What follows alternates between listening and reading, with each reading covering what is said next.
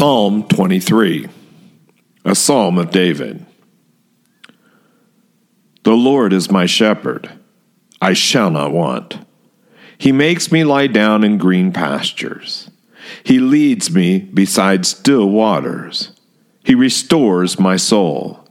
He leads me in paths of righteousness for his name's sake.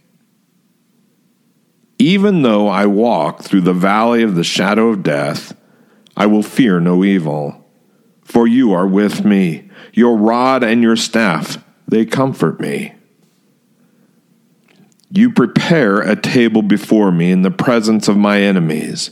You anoint my head with oil. My cup overflows.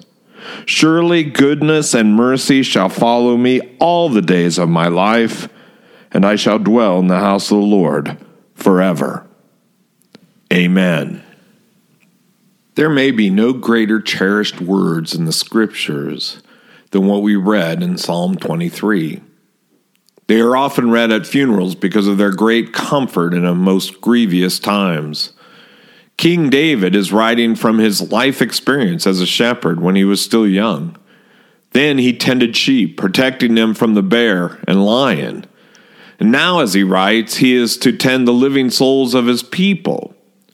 In ruling, he finds himself in perilous times on a regular basis. To rule confidently, he must look beyond himself to God. In the Psalms, God is most often in the center of focus, followed by the resolve of one praying. The God is invariably followed by, I shall. The Lord is my shepherd. I shall dwell. This pattern speaks at what is at the heart of the Psalms. It is the love relationship between the master and the disciple, or the divine father and his children. It is the relationship between a good shepherd to his flock. Well, what is a shepherd? That question may not be as obvious as it seems, for we live far from the pastoral society of Judea 2,000 years ago. Some of us have never seen a sheep, and few of us have ever tended sheep. The shepherd, or pastor, for that is what pastor literally means, is always ready to do whatever is required in caring for the flock. He or she will work endless hours, suffer great hardship, receive little recognition, little recompense, all for the sake of the sheep.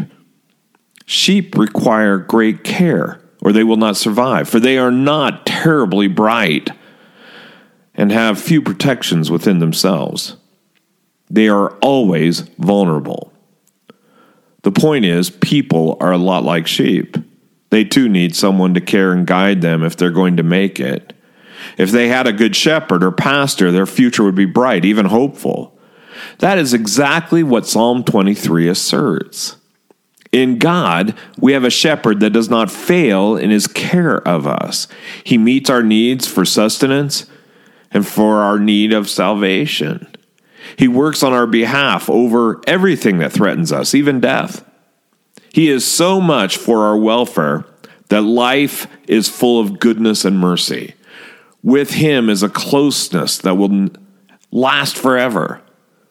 What more could a person ask from our God, from our good Lord, from our shepherd? One more thing is needed before we pray. The link between pastor and shepherd is quite remarkable for us to consider. There are men and women in our lives that have a calling to care for others spiritually. We call them pastors. Their whole task is to care for the souls of people. They do this in response to the care they themselves have received from he who is called the Good Shepherd, their pastor. Read about it in John chapter 10, verses 1 to 15. They care, those pastors care, because they have been cared for. The price that they pay to do this service is often overlooked and not understood. Be thankful for the human shepherds God has placed in your life. They honor God by their love and have sacrificed more than you know to be faithful to him and you. Let us pray. Blessed Shepherd of our souls, guide us this day to your goodness and mercy, providing all that we, your flock, needs. Let not our enemy triumph over us, but deliver us always from his schemes. In the dark days to come, may we always know that you are near, and that your care will never leave us. In Jesus' great name do we pray, he who is the Good Shepherd. Amen and amen.